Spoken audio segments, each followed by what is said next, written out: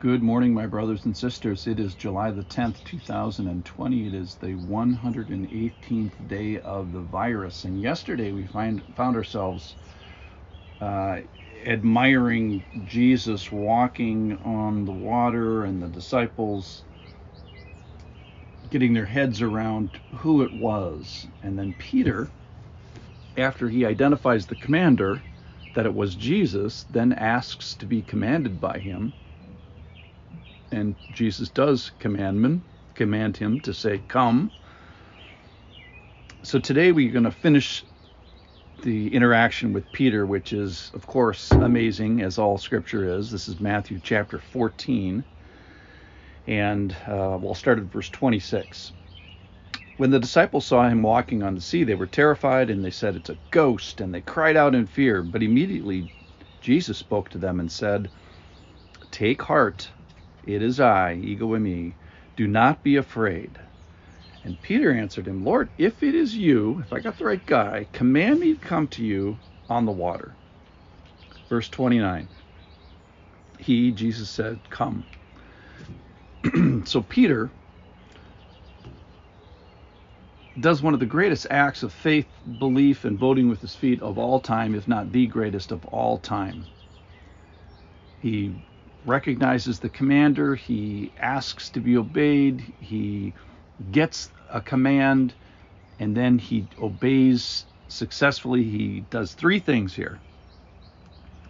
Verse 29, he got out of the boat and walked on water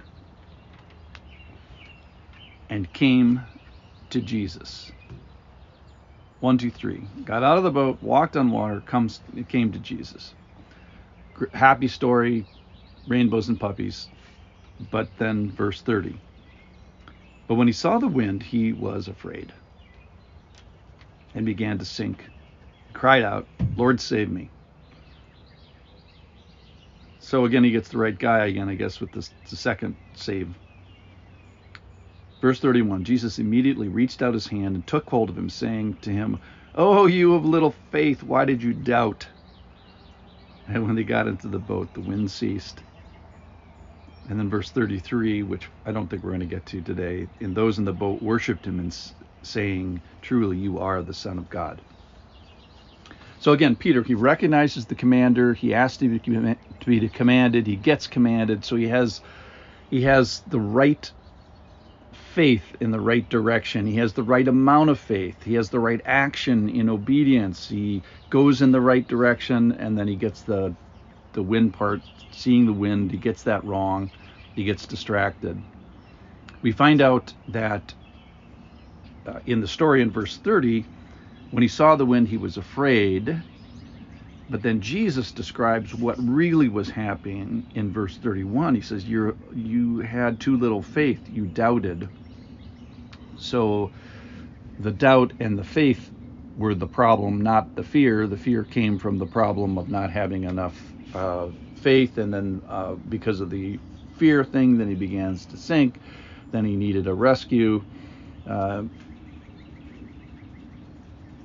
Reminded me of the Dear Abby, where the writer to Dear Abby, gives them 10 things they've done wrong, and then finally one thing, like, "Can you rescue me from this?" No, you got 10 problems. For Peter here, he does a lot right in the story. He's not the Dear Abby of the story.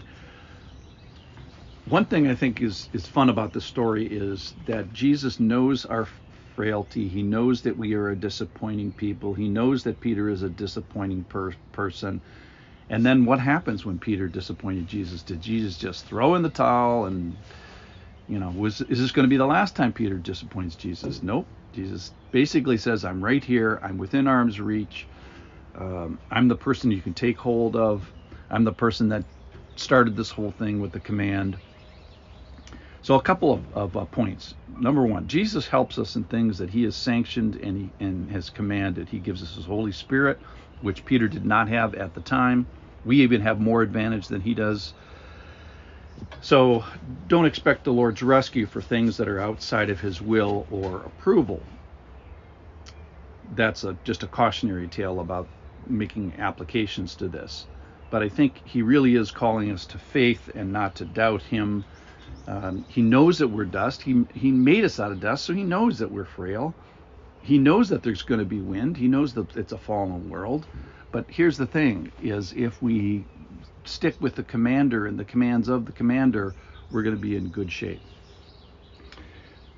So what I think he's saying to Peter here is not, I am disappointed in you, Peter. I think what he's saying to him is like, if you've ever helped a little kid ride a bike, and you can just see that they've almost got it. You've got your hand on the back of their neck so they don't fall and kill themselves, and they're just about ready to launch off. So Peter here, he has the right faith. He's the right direction of faith. He has the right object of faith. He has the right amount of faith. He has the right action of faith. He has this faith initiated well, and then he gets distracted. And I think what's happening is Jesus is saying to him, like a rider of a bike is like, oh, you almost had it, Peter. You had 5 out of the 6 things right. You were so close. So I don't think Jesus is condemning Peter here at the end. My impression of this is, I think he's a little bit delighted with Peter. I think he was happy to save Peter. I think he was happy he got out of the boat. 11 guys didn't get out of the boat. You got one guy who gets out of the boat in faith and boldness and faith in the commander. So I think this is a relatively happy story. So as we ride our bikes today, let's keep our eyes on the commander. Amen.